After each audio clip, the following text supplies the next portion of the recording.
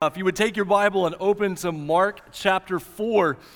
Those of you who are pre-K through first grade, if you're ready to head toward Elevate over that direction toward Miss Courtney. Now this is our last Elevate Children's Church time until August the 14th. So all the parents take a deep breath and realize that. Also, you can't see her around the corner over there, but Miss Marva Dudley has been serving with Elevate for 9 years at Emmaus. Every Sunday, yeah. I don't know that she can hear you or not, but she's around the corner. Talk about faithful ministry. Last Sunday, Bennett and I were back in the preschool helping out, and what heroes in ministry, serving in preschool. People said your sermon should be a lot shorter this week after you served in preschool last week, and I would say that's probably should be true. The first 10 minutes last week took about 2 hours, and then after that we did great. We set a record for number of goldfish eaten, and we made several trips around the building with that little buggy, and so we had a great time. And I'm so thankful for those of you who serve with preschool, with kids, for Miss Marva and the way that she serves every week with our Elevate Children's Church time. Just a wonderful gift. As we think about ministry to kids and families, think about several things coming up here at Emmaus. We're coming up really quickly on Vacation Bible School, June 6th through the 10th. Help us out this week. Make a commitment this week to get the word out to somebody about Vacation Bible School. When you leave today, as you're going out the main doors, we have stacks of cards for Vacation Bible School. Take some cards, take them home, give them to people in your neighborhood. If you could help us out this afternoon, go and make a post on social media about Vacation Bible School. That's a great way on a Sunday afternoon as people are thinking about church and thinking about things coming up this summer. Help us get the word out about that. We've got Falls Creek, Super Summer. We have the final week of June. We have Kids Camp. June is a very full month for families at Emmaus, but in a really good way, and I love how much our church encourages and supports what's happening with our kids and our youth. And as I was thinking about that, preparing for this morning, when we think about ministry to kids, and we think about families, and families including singles in our church who are fostering and caring for kids and are serving as godparents, and we think about what that ministry looks like, we have to admit that this week feels particularly heavy. This week, if you receive my weekly email that I send out, and if you don't, let me know and I'll get you added to that list. But this week, a report was released related to the Southern Baptist Convention called the Sexual Abuse Task Force Report that revealed a lot of things that have been happening over the years where people in power have not been caring for those who have been abused. And some things came out in that report that they're just make you sick. And as I was in the process of sending that email to our church, about to hit send on that email, I start to see the news reports related to Uvalde and what happened there, and just you lack words to describe the evil involved in a situation like that. And then just yesterday, about another report that's come out related to Kanakuk camps and abuse and cover-up that's been happening. And you just think about kids and how much Jesus loves kids in his ministry, and how the faith of a child represents the kingdom of God to us, and the calling that we have to share the gospel with kids, and how that's going to be happening, and not just to share the gospel with kids, but with their parents and their families, and to care for them. And so as we come this morning to get started, I just want us to take a minute to slow down and just to pray that God's wisdom and peace and strength will be made known. I don't know what's going on in your family related to caring for kids, ministering to kids, stuff that's happening in your family, but just for us to come together as a church and say, God, in the moments of darkness and difficulty, we trust you, and we need you to work. We need your wisdom. We need your power. We need your justice. We need these things to be shown so that the gospel will go forward, so we can care for kids, we can care for families. So we're going to pray together this morning as we begin, and then we'll begin to get into Scripture together. Let's pray this morning. Father, we know that the Bible says that you call us to weep with those who weep. And just the world we live in and how much access we have to information that comes in, there are a lot of things that drive us to weep. that break us over the evil and the darkness that's in the world. And we don't want to move too quickly past that and just act like it's not a big deal or life goes on, because these represent real people.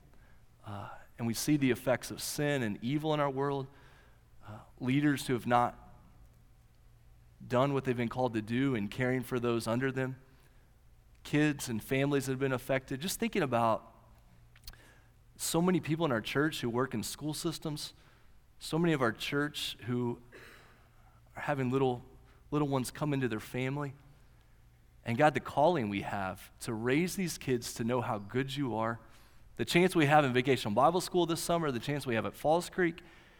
God, we want to be used by you to share the good news of Jesus with those around us, beginning with these kids and their families. And God, we pray in our world that we would have peace and wisdom and strength that comes from you, because we are in desperate need of that. And so, Father, we begin our service today just praying about that, praying that your light would shine through the darkness. And we pray this in Jesus' name. Amen. So this morning, we're going to be in Mark chapter 4. And we're continuing our study of the Gospel of Mark that will take us several more months into the future. We're just working our way a little at a time through the Gospel of Mark. We'll be spending a couple of weeks in Mark chapter 4 looking at the parables of Jesus. And even if you're not super familiar with church, a lot of people are familiar with the parables of Jesus, because it's why people love the teaching of Jesus, that when he taught in stories. He taught in stories that a little kid could understand and connect with, but he also taught in stories that had so much meaning that even the greatest religious leaders had trouble understanding and responding to them. And so next week, we're going to get into the main parable of Mark chapter 4. But I want to begin this week by just asking the question, why did Jesus teach in parables? So before we begin to look at the parable of the sower and the way that parable impacts our Christian life, we're beginning this week by asking, why did Jesus teach in parables? And I want us to focus on two questions in particular that will kind of guide us as we go through our time, as we think about responding to God's word. There's two questions I want us to think about. Number one, what do I need to know?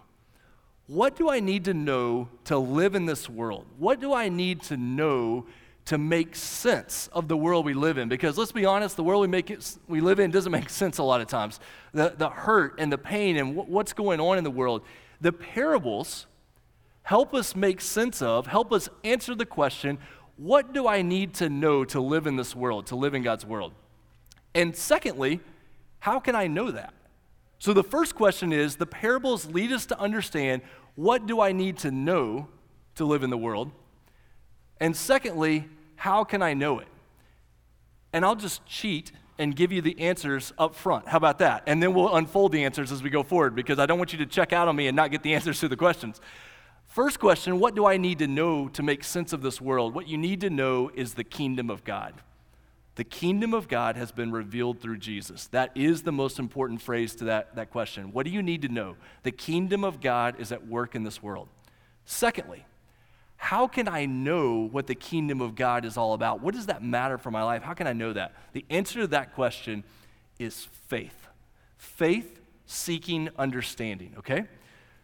What do I need to know? The kingdom of God. How can I know it? Faith seeking understanding. We're beginning to work that out. Why does this question matter? Why are we talking about this morning? Well, the world in which we live, it's hard to know what kind of information you can trust. When you think about all the media channels that come at us, all the information, and then you find out the information wasn't true and the information has to be corrected, and all these things that come at us in our world, it's really hard to know what's true. What can I believe? What can I hold on to? A couple of weeks ago, a friend of mine was telling me about a segment on 60 Minutes that he had seen. And this segment on 60 Minutes is about this thing that's been going around called birds aren't real. Has anybody seen this? Okay, so birds aren't real. A couple of years ago, this kid from Arkansas, which explains the whole story that I'm about to tell you, okay? So it's like, you know, those jokes that begin with a man from Florida, like a kid from Arkansas, okay? So that just fills in the gaps for the rest of the story.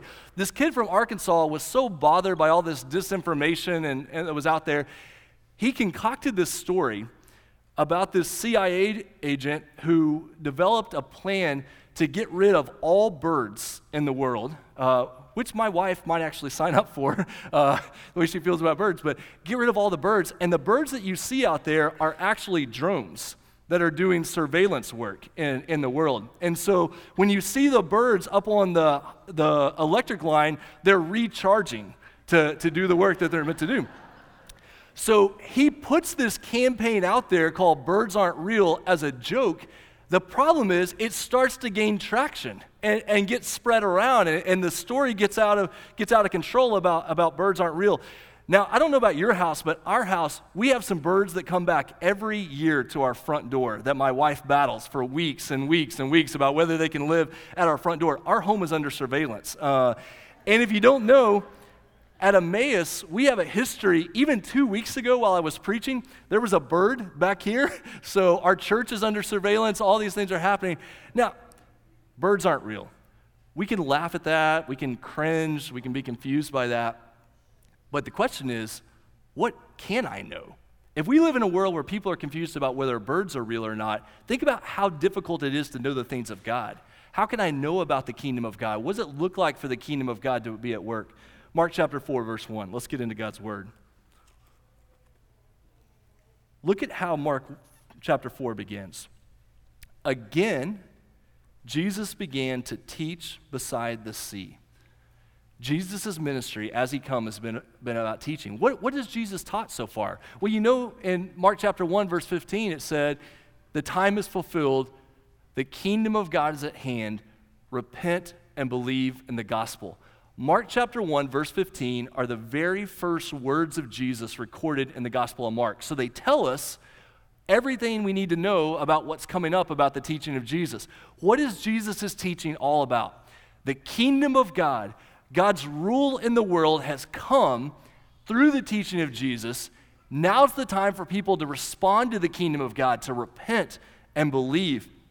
And it says that when Jesus taught, he taught as one who had authority. He didn't just come passing along what he had been told by others. He comes speaking as God with us. He comes to say, God's kingdom has come. This is the most important thing I can tell you because you need to repent and believe in the kingdom of God. You need to repent and believe in the good news of salvation. It continues there in verse 1 that as Jesus began to teach beside the sea, a very large crowd gathered about him so that he got into a boat and sat in it on the sea, and the whole crowd was beside the sea on the land.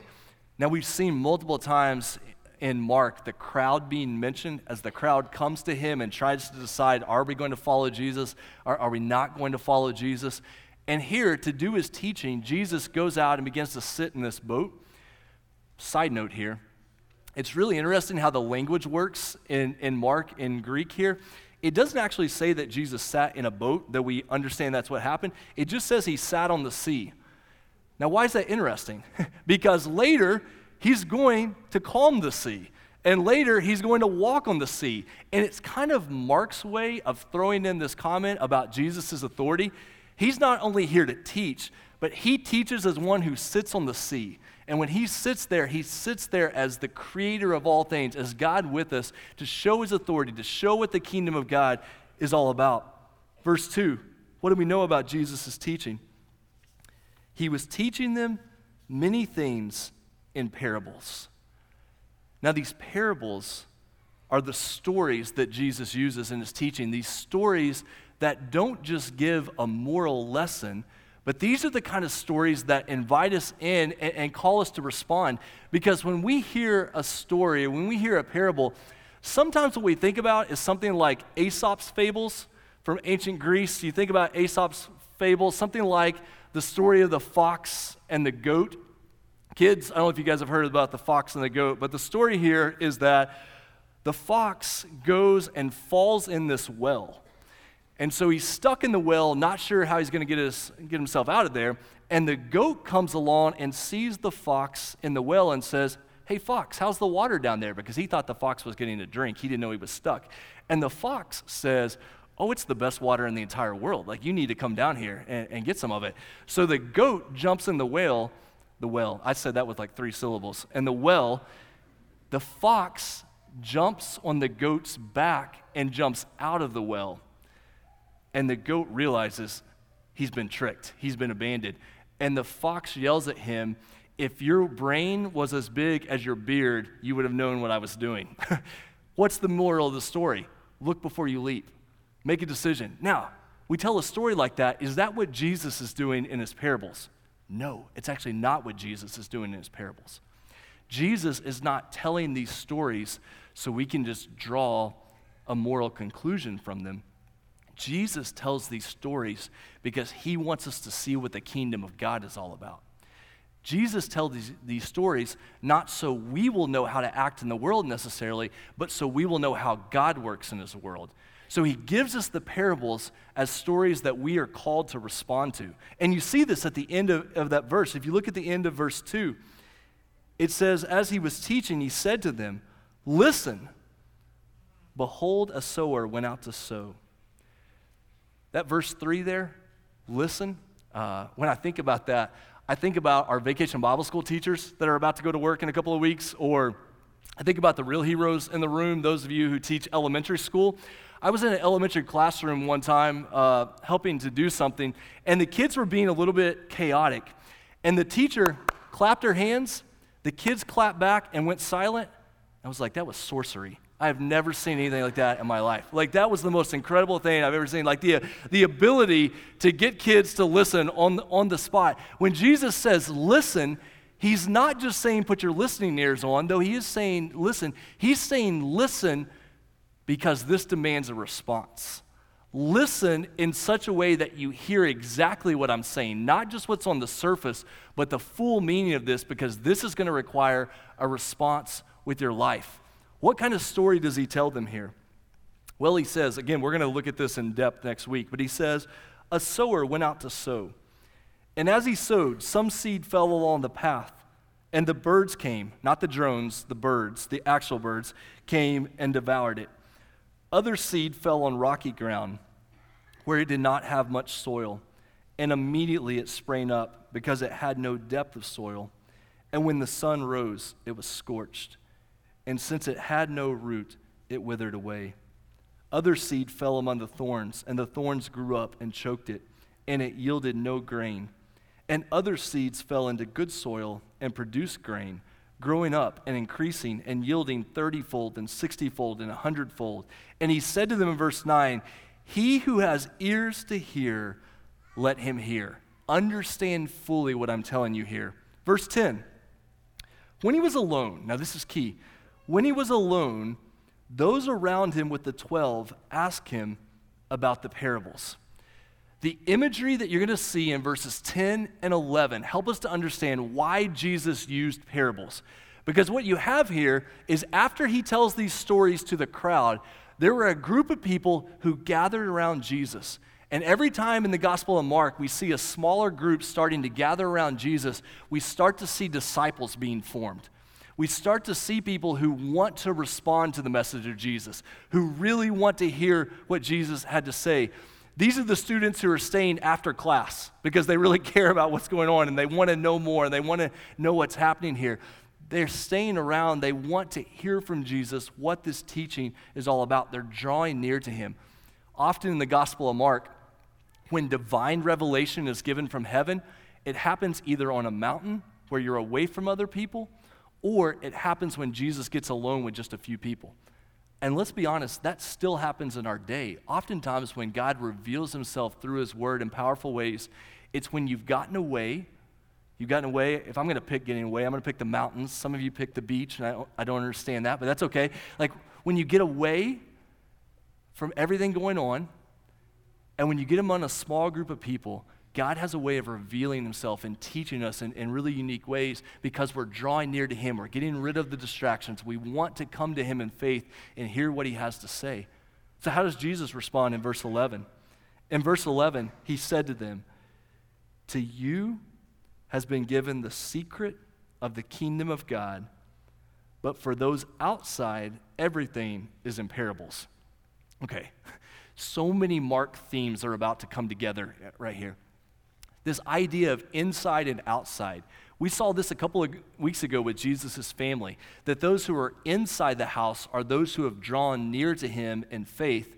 Those who are outside the house are those who are separating themselves away from Jesus, saying, I don't want anything to do with this teaching. I'm confused by this. It's almost a symbol of rejecting. And Jesus is saying here, there are two groups of people. There are people who are responding to his teaching in two different ways.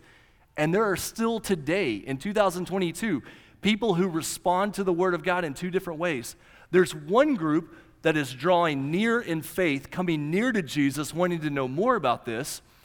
And there's another group that's staying outside. And Jesus says, those who draw near to me in faith, they will know the secret of the kingdom of God. Don't you hate to be left out of a secret? Like everybody else knows what's going on. Everybody else has the inside joke, and you're just laughing, awkwardly because you have no idea what's going on. What does it mean here, this idea that the secret of the kingdom of God?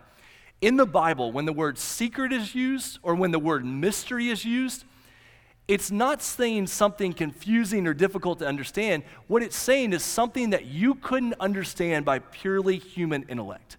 Mystery in Scripture is something we can only know when it's been revealed by God. You're going to find this language throughout the Gospels. You find this language a lot in the writings of Paul. When there's a mystery of God, it means it's something that can only be known because God has made it known. And so those who draw near to Jesus, they are able to know what God's kingdom is all about. They're able to know what God is doing in the world. They're able to know God and respond to him. To those outside who live in pride and reject the way of Jesus, what do they get? They get parables. And you say, wait, time out. I thought parables were good. I thought parables were how we know God. They are if you respond in faith. But parables, if you don't respond in faith, cause frustration. They conceal the ways of God. They have a way of turning people away from God. How do we know that? Verse 12. Look at verse 12. Jesus says to those outside, they get parables so that they may indeed see but not really perceive, and may indeed hear, but not understand, lest they should turn and be forgiven. Mark chapter 4, verse 12, is a verse that when you read the commentaries from the scholars about this verse, they will say this is one of the most difficult verses in the New Testament to make sense of. Because when we read this verse, what are we finding? Jesus taught in parables for the purpose that some people would hear and not respond. And if that kind of makes your stomach tighten up or it makes your head swirl a little bit, you're paying attention. You're tracking with what's going on here. Because those who are living in pride, who are opposed to the way of Jesus, when these parables come, they don't understand what's going on. It's like those, you go to a kid's museum or you go someplace and they have the optical illusions and you look at the little piece of paper and you can't see anything, but if you cross your eyes or look a certain way, the image comes out to you. I'm always so frustrated by those because the person next to me is like, oh, there's a dolphin. I'm like, I don't see the dolphin. For some reason, my eyes are not allowing me to see what's going on there. When Jesus teaches in parables, some people are able to see what's happening, other people are not. Why would this be the case? Why would God work in this way? Here's one of those times in the Bible that you have to take a step back and you've got to look at the big picture. In the Gospel of Mark, the two Old Testament books that sit in the background and help us make sense of Mark are Exodus and Isaiah. If you like to write in your Bible, you go to the first page of the book of Mark in your Bible and you write Exodus and Isaiah at the top, because to understand what's happening in Mark, all these Old Testament themes from Exodus and Isaiah join in this river that comes into the Gospel of Mark. These imagery from Exodus and Isaiah about how as God is working in the world, people are rejecting him and their hearts grow hard toward God. But as their hearts grow hard, God actually uses that to bring the salvation of his people. So what do you find in Exodus? What do you find in Isaiah? You have people rejecting God, their hearts grow hard toward God, and God uses that situation to bring salvation. What do you have in the ministry of Jesus? Jesus comes teaching the Word of God. He comes doing miracles. He comes giving the good gifts of God. And what do some people do? They reject him. They turn away from him. Their hearts grow hard. And what does God do with the hardness of heart? It actually leads to salvation. How? Those who reject Jesus when he teaches, do you know what they will do later in the gospel? They will put into motion the events that lead to his death. What comes because of his death? Our hope of salvation. What comes on the other side of the cross? Resurrection. What comes on the other side of the resurrection? A message of salvation that goes out to all people. The rejection of Jesus' teaching, the blindness that happens toward the parables, is not a defeat of God's plan, it's part of God's plan. And part of God's plan that will bring salvation, that will bring a message that will go out to all people. How do we know that what's happening here is not the end of the story? Well, jump over the main parable in Mark chapter 4 and look at verse 21. Because at the end of Mark chapter 4, Jesus tells a couple of smaller parables that help us understand why he used parables in the first place. Mark chapter 4, verse 21. He said to them, this is another story that Jesus used, another imagery. He said to them, "Is a lamp brought in to be put under a basket or under a bed and not on a stand?" Now, when Jesus is telling parables, remember, he's speaking about himself and about his ministry.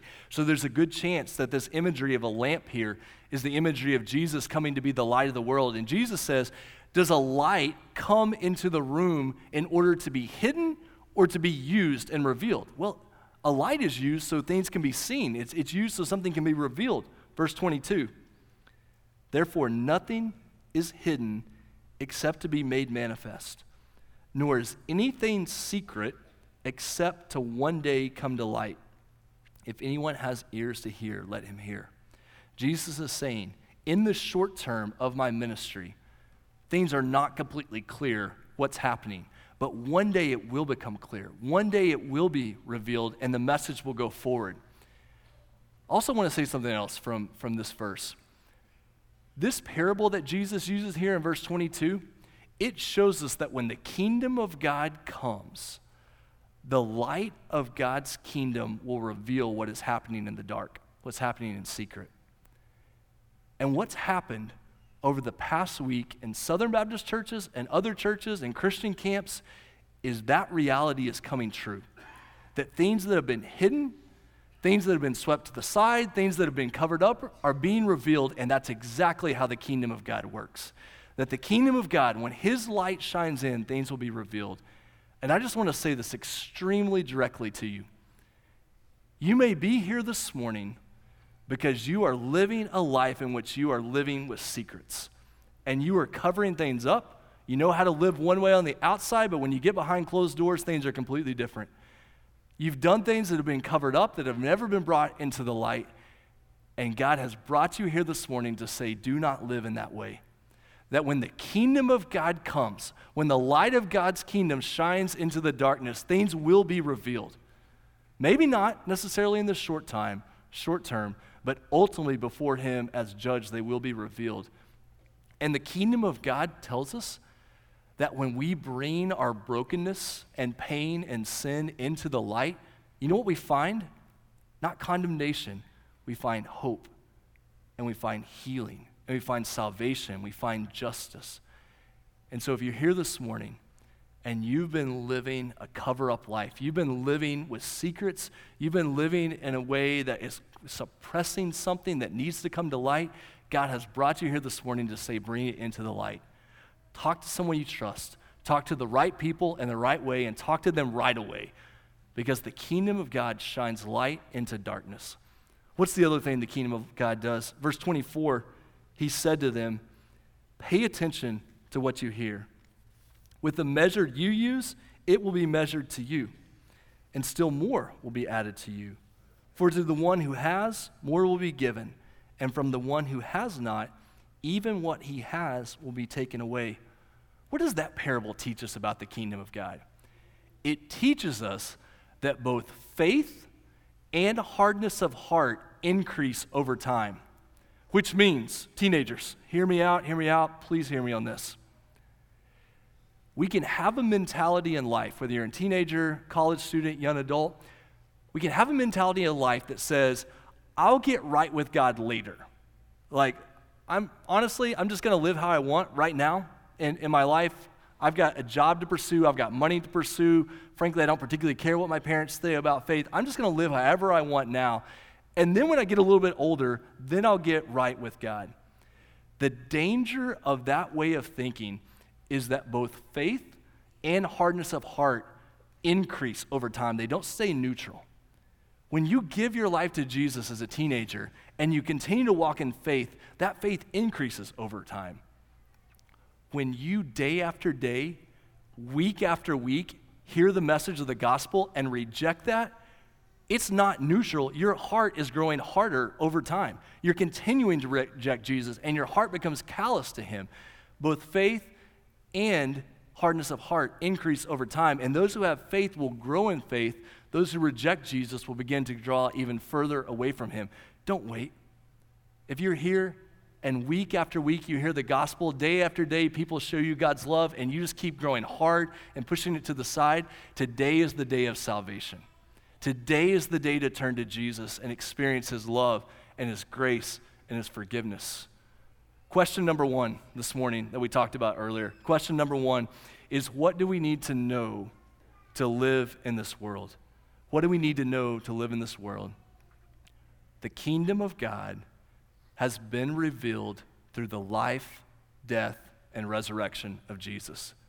The most important thing that you can know about this world is that God's rule, his power, his goodness have been displayed through Jesus. That when God shows his power, he doesn't show it through military power, he doesn't show it through money, he doesn't show it through earthly politics, he shows it through his son who came in a manger, who worked as a carpenter, who died on a cross, who started a church that started so small and then continues to grow. That's how the kingdom of God works. And the kingdom of God is so unique because it's glorious and victorious, but a lot of times it looks like it's suffering, it looks lowly, and it looks like it's struggling. The kingdom of God is present. It's breaking into the world right now, and yet we haven't seen everything the kingdom is going to mean in the future. The kingdom of God has to do with our everyday lives. It has to do with your house and your workplace and your school and where you go to play. But the kingdom of God also goes beyond this world. The kingdom of God is about the mystery of God working in this world for his good and for his glory. And how does he do that? He does it through the life, death, and resurrection of Jesus. This is the kingdom of God on display. This is what we have been called to be part of. And if that's true, the question we ask in response is, how can I really know that? Like, that sounds like you just went on a preacher rant and you were talking about this language from the Bible about the kingdom of God. How can I really know that? The phrase I want to give you this morning that has been so helpful to me in my life is the phrase, faith seeking understanding. We're going to come back to this phrase multiple times as we go through the Gospel of Mark. It's a phrase that was made famous in church history, but it describes the Christian life in a lot of ways. That we begin in faith. We respond to the work of God in the world in faith. That responding to the kingdom of God is not about how smart you are. It's not about your intellectual ability. That it's good to ask questions. It's not a bad thing to ask questions. But if you're waiting to have all of your questions answered before you turn to Jesus, you're going to be waiting for a long time. Because we're always going to have questions. We're always going to have these things we don't fully understand. We respond to Jesus in faith. But it doesn't stay there. It's faith that grows in understanding. The more we have faith, the more we want to know how God works in the world. Faith is not an enemy of learning. Faith is the foundation for learning. As you respond to Jesus in faith, you know what that drives? A desire to know him more. A desire to know more about how he works in the world, to know more about his word. That when we have faith, faith wants to seek understanding.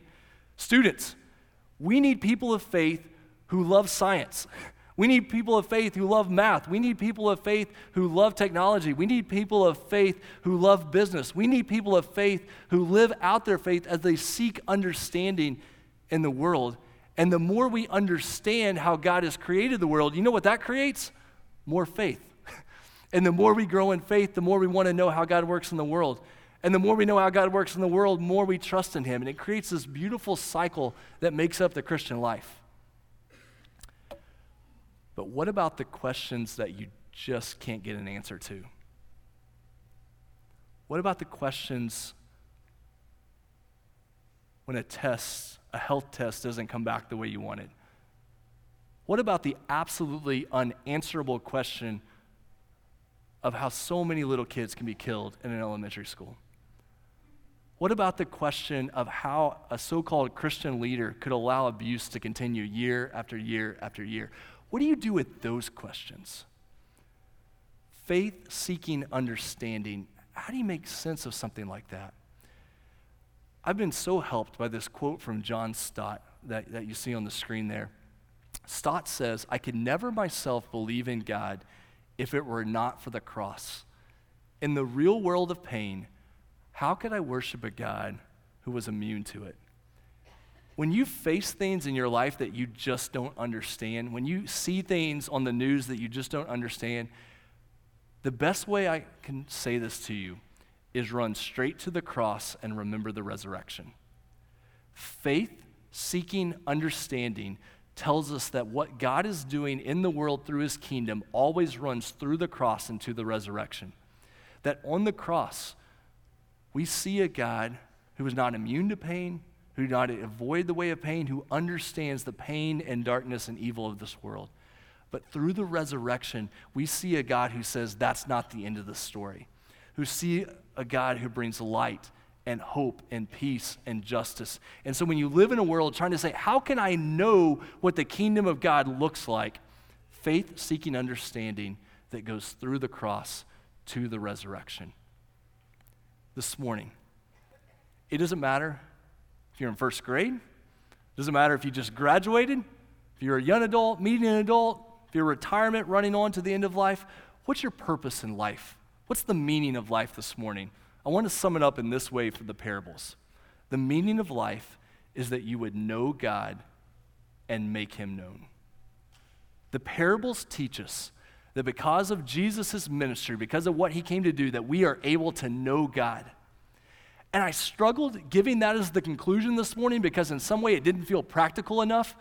But can I just tell you this morning, the most practical, most glorious thing that you could ever experience in your life is to know God, to know his grace and his mercy and his power and his goodness and his love and his holiness. The most important thing that could ever happen in your life is that you know God through Jesus Christ by the power of the Holy Spirit. And that when you know him, when you come to trust in him, when you seek to understand him more, that you would make him known. That you would be the kind of person who displays the kingdom of God into the world. You would be the type of person who speaks with good news and with hope because we live through the cross to the resurrection. What's our hope in life? That we would know God and make him known. As we wrap up this morning, we're going to sing one of our favorite new modern hymns here at Emmaus as we think about magnifying Christ, that Christ would be one that we would know in salvation, and then he would be magnified through our lives. During this final psalm, this is what we call our invitation. This is our response. That if you're here this morning and you need to pray with someone, you're here this morning and you've been living with secrets that you know need to come in the light. If you're here this morning and you've been rejecting Jesus and you know that this morning is the time that you would trust him for salvation, would you come forward and let us pray for you? If you feel like, I need to do that, but there's just no way I can do that during a song in public, I understand that. It's good to respond in public, but I understand why that might be hard. Immediately after the song is finished, we don't go anywhere. The invitation and the response don't end. We'll be right here at the front. We want to talk to you about what God's doing in your life. Let me pray for us, and we're going to stand up and sing this beautiful song together in worship.